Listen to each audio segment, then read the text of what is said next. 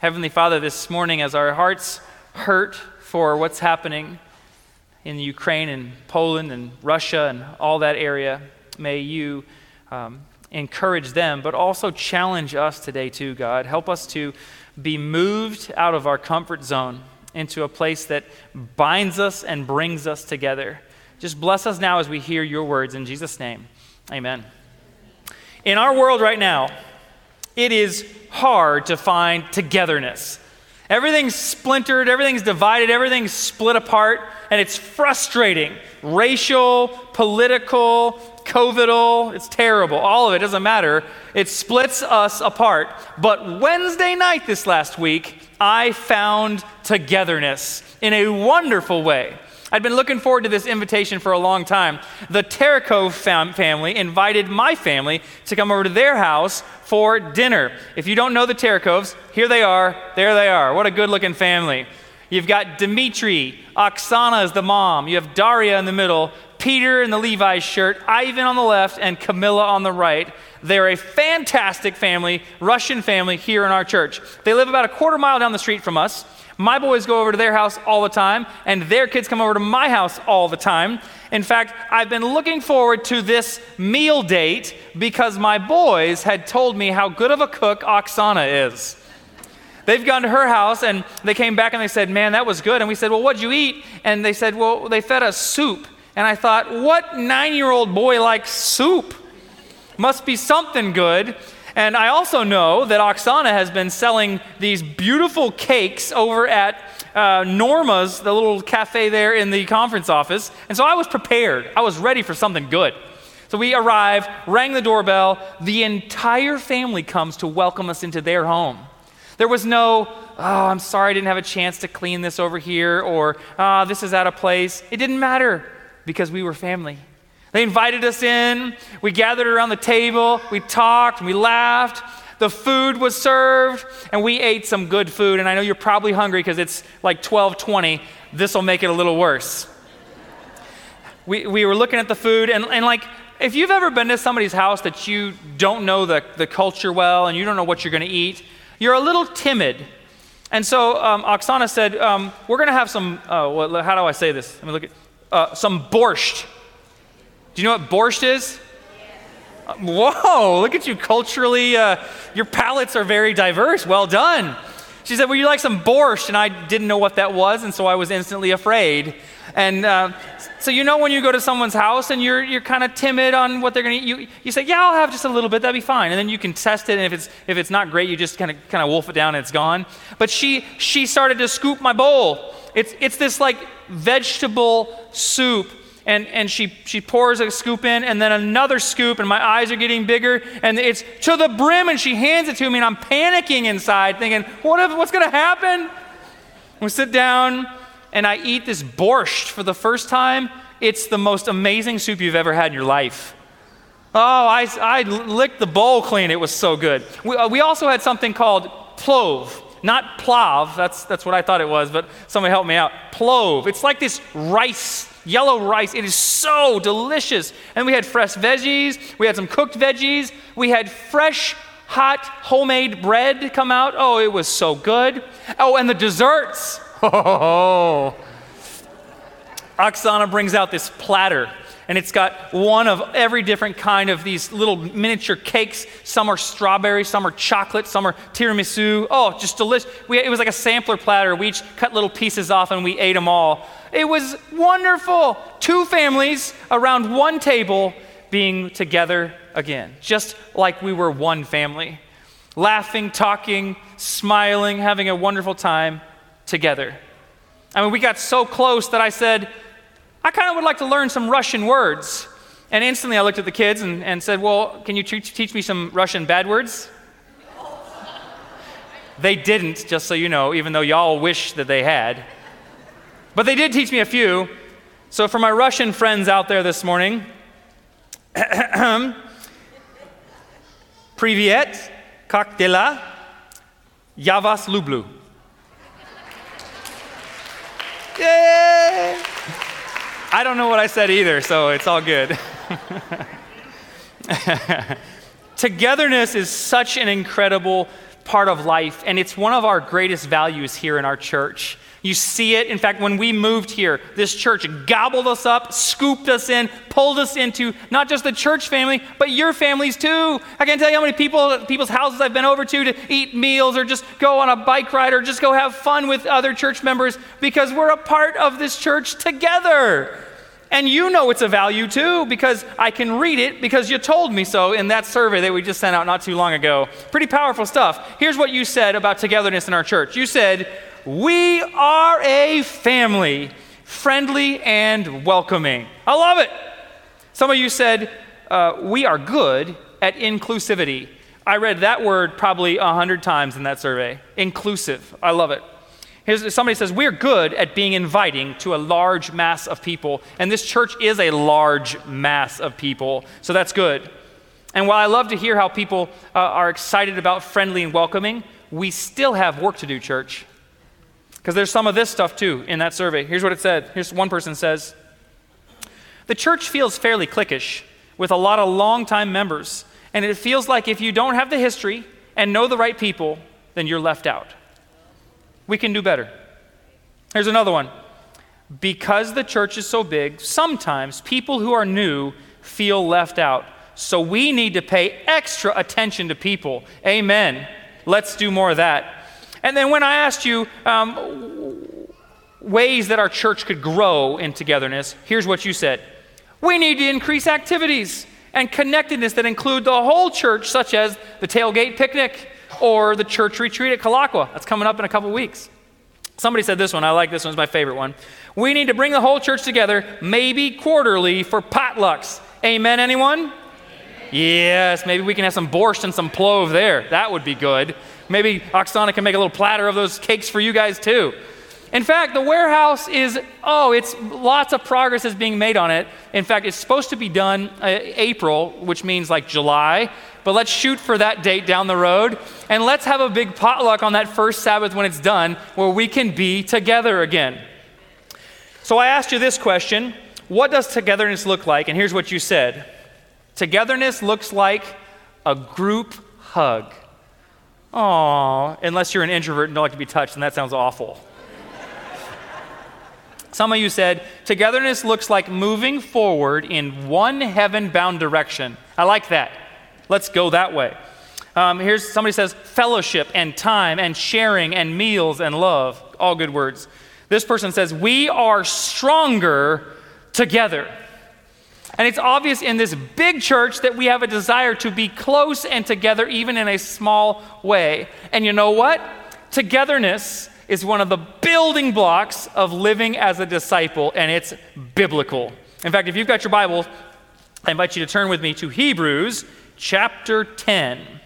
Hebrews chapter 10. If you didn't bring a Bible, there's a blue one in the pew in front of you, and you can follow along on page 851.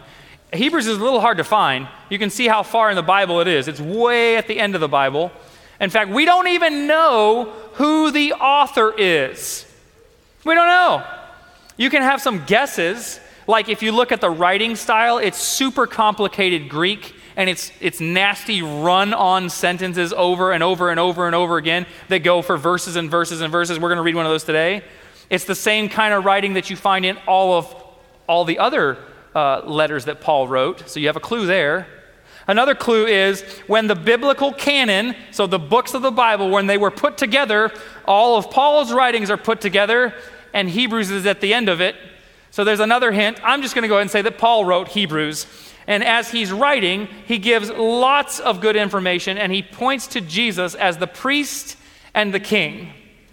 And in chapter 10, Paul paints this picture of what happens with sin and sinners. He looks backwards into the Old Testament to see a picture of when sinners would take a lamb, a perfect lamb, they'd bring it to the sanctuary, they'd place their hands on the lamb, they'd confess their sins, they'd kill the lamb because blood has to be shed because of sin.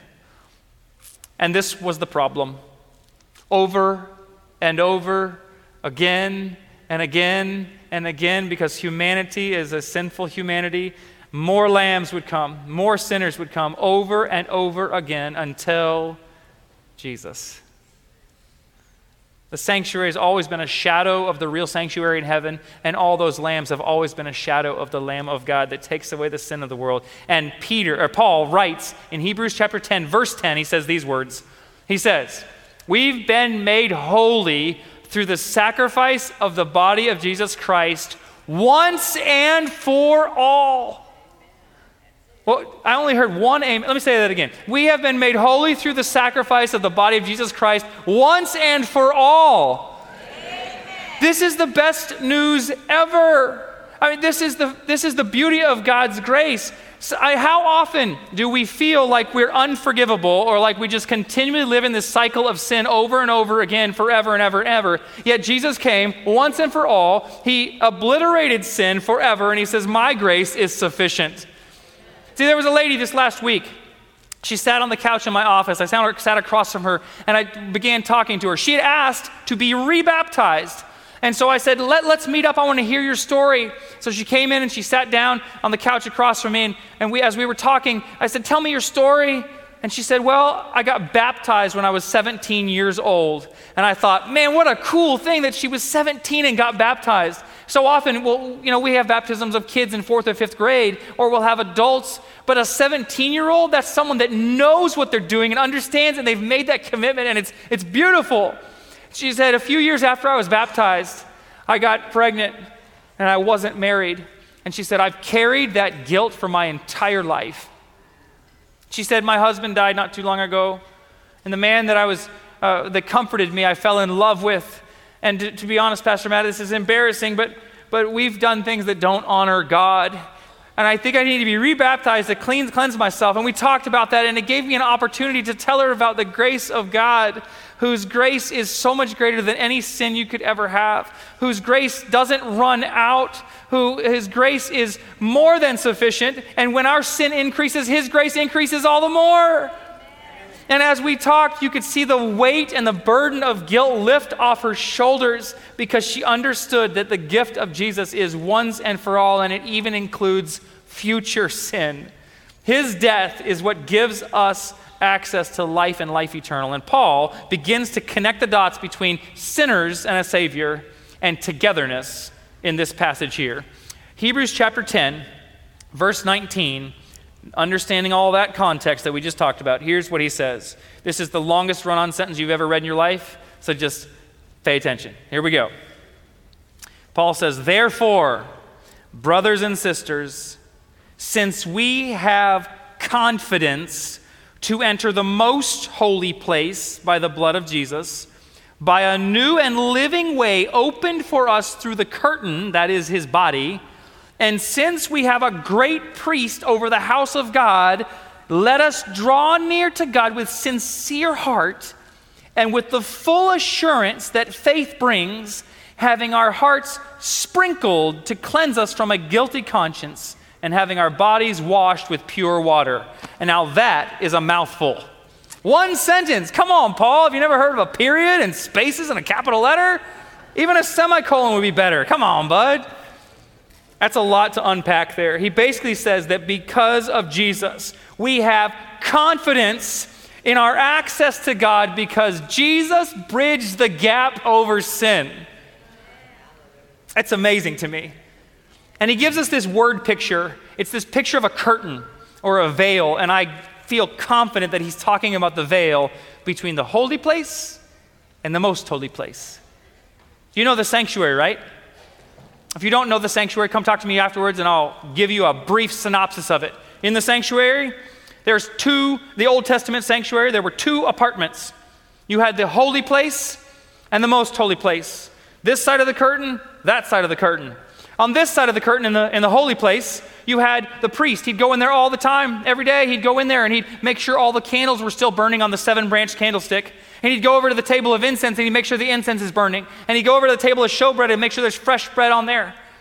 But the most holy place? No, you can't go in there. God's presence is in there.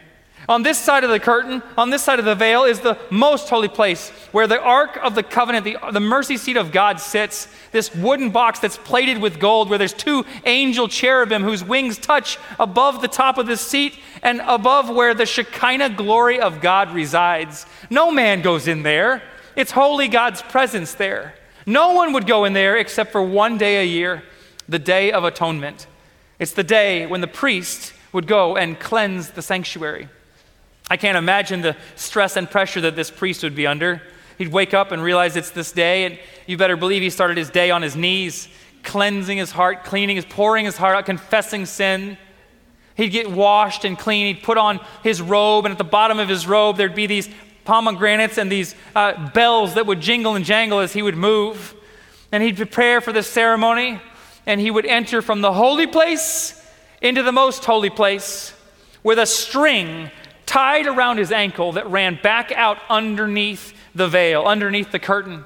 And the people on the inside, the people on the holy place, they would hold on to that string, and they would be listening. They would be listening for if this man, this pure leader, religious leader, if he wasn't pure, he would die in the presence of God, and they would have to pull him out by that string attached to his ankle. What a day, what a deal to be in the presence of God. Only one man could go in there. Only one man had access, and everyone else did not have access. Man, access is such an important thing. If you can't have access, you can't get in. When I was at Southern Adventist University as a sophomore, I was an RA, a resident assistant. They wanted me to be a full RA, but that sounds ridiculous because you're locked in the dorm every single night, and I had a girlfriend, so I'm not going to be locked in the dorm. So I decided to be a sub-RA, which means you do the RA job once or twice a week, and then you do the late night check, which is at like 2 a.m., but it was worth it. I already had 2 other jobs, so I didn't need more work. And the best part of my job was the day that they handed me the key card. This key card was power. This key card was full, unrestricted access to every door in Talge Hall. It makes you walk a little more confidently, makes your swag a little bit bigger, because you have full access to anything. You get locked out of your room? I got you, bro, because I have full access. In fact, my room was on the second floor, all the way at the end, and there was a door at the very end of the hall that no one knew what was behind the door.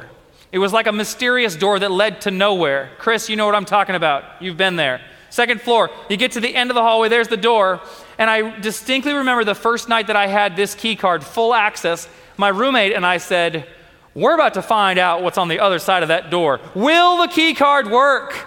We stood there quietly. It's probably 11 o'clock at night, not a lot of movement. The card goes in, and when I pulled it out, the smile on our face got huge because that little yellow light had turned green, which means we had access. Opened the door, and you might not think this is a big deal, but it led to the rooftop of one of the dean's houses. And while I know you're hoping for a mischievous story about how I shot fireworks in there or something, nothing happened like that. But because we had access, we could go out there, and we would go out there because we could, to breathe in the fresh air and just to soak up the power that we had with this key.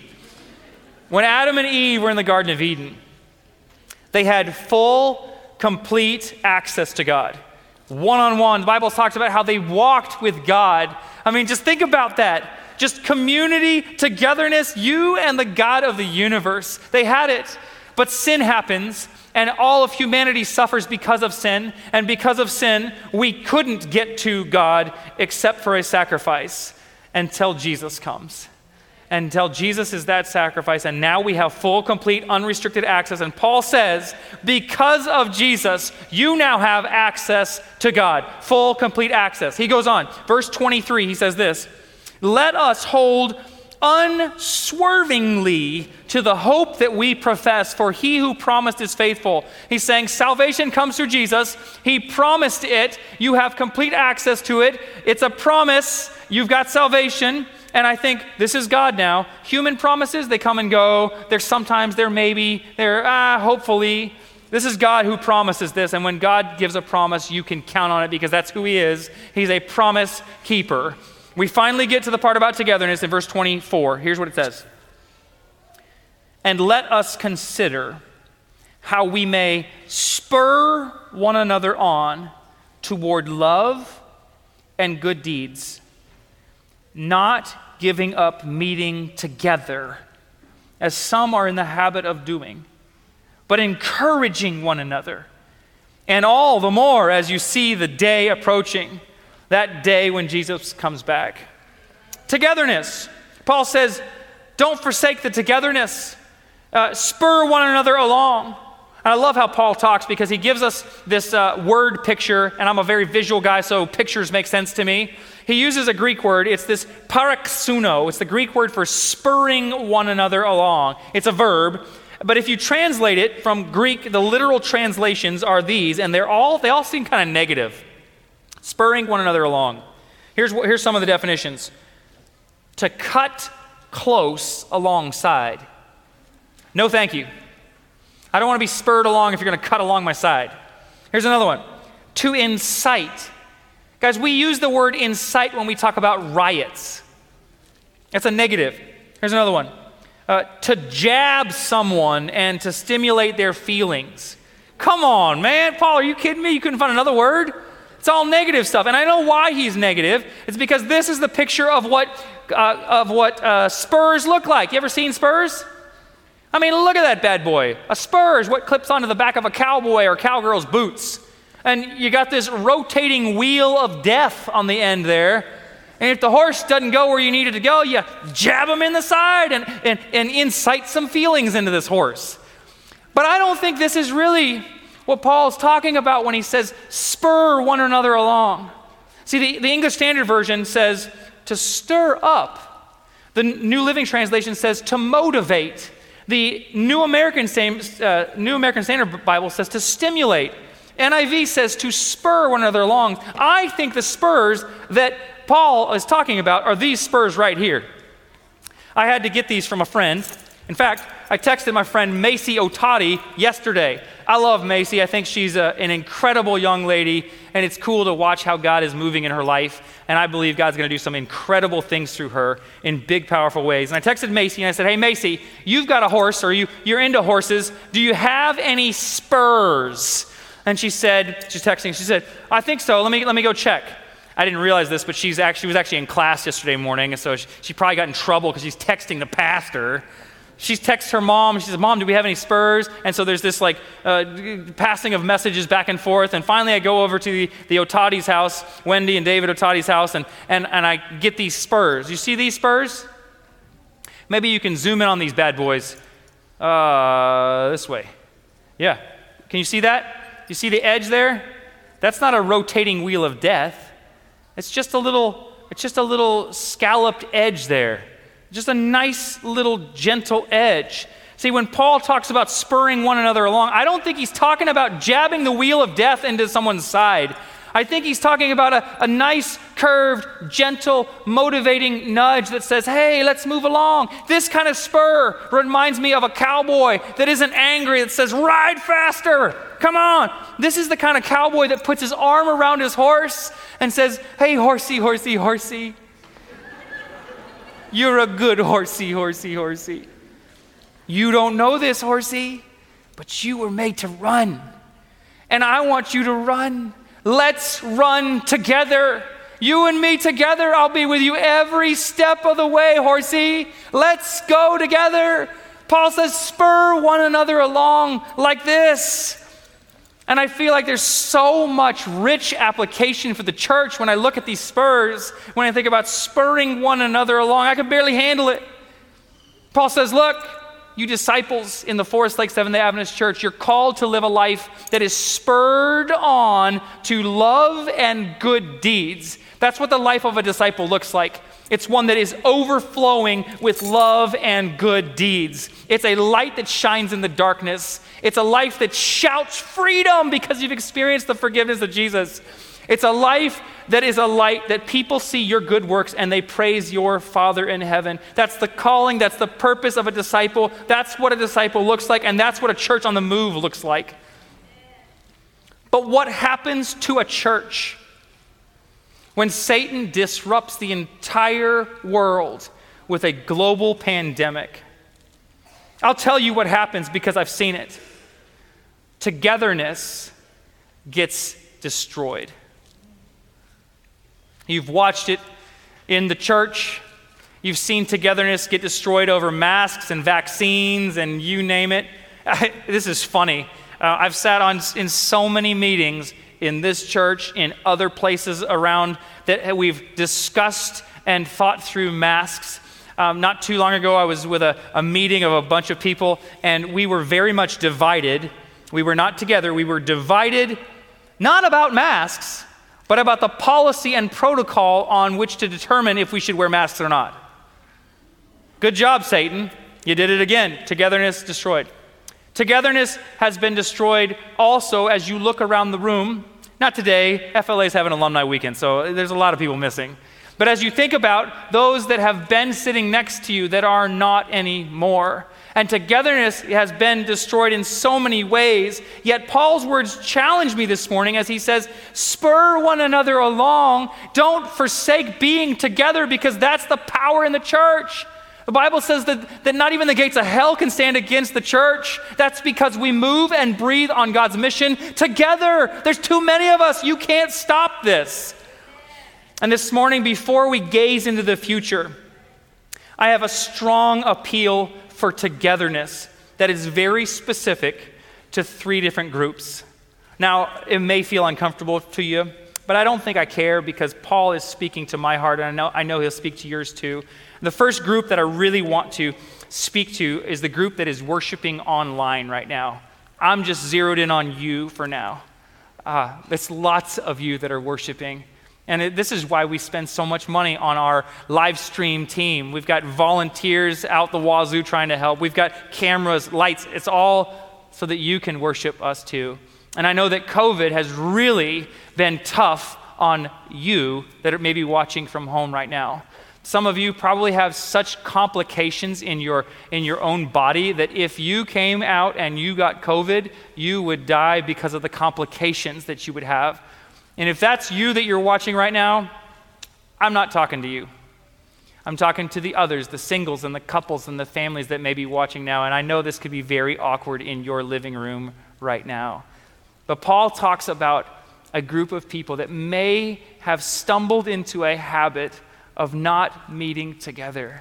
And I know what it's like to worship virtually, and it's nice a lot of times. In fact, when COVID came and everything was virtual, I got the best Sabbaths of my life because they weren't work Sabbaths. It was just Sabbaths with my family. But if that's the habit that you've created or have stumbled into, we miss you. And we aren't complete without you. We aren't together unless you're here too. There's another group of people that I want to speak to this morning and encourage and spur along in a little bit. And it's those of you that if this is you, you are here today because of this. It's the group of people that have been hurt. Church is made of humans. Humans are sinners. And if you spend enough time with humans, you will get hurt. And I know there's probably some this morning that have been hurt from a bunch of different things. Maybe you've walked in the doors of our church and someone's given you a side-eye glance that made you feel like you weren't invited, like you weren't welcome. Maybe somebody said something to you that hurt you. Maybe somebody did something. Maybe it was a pastor that did something or didn't do something to you and it hurt you. Listen, we aren't together unless you're here. We're not complete unless you are a part of the church. The last group is everybody else. I would say it's the biggest group of people. It's you here, maybe watching online, maybe in person too. Have you put your spurs on yet? Paul doesn't just chastise people that have given up on meeting together. He appeals straight to the hearts of the people that are here. That says, put your spurs on. Who's missing? When you look around, who are the names that come to mind? Do you know their names? The families, the singles, the couples, who are they? See, there's a moment that could happen today that only you can do, and it's when you put those spurs on, the gentle spurs, and you send them a text message, or you send them a phone call, or you send them a fruit basket for whatever it's worth. Send them something and say, we love you, we miss you, we aren't complete without you. Put your spurs on today. Church, this morning, as I look into the beyond, as I dream forward, I see our church physically and emotionally together, putting differences aside as we move forward on God's mission. As I look into the beyond, I see our church on God's mission moving forward out into the community, showing Jesus' love in practical ways together. If I could look into the beyond, I would see our church continuing to endeavor to be the warmest and most welcoming church in town. And as we move forward together, we'll keep looking for that day that's coming soon where we get to stand face to face and sing praises about who God is together.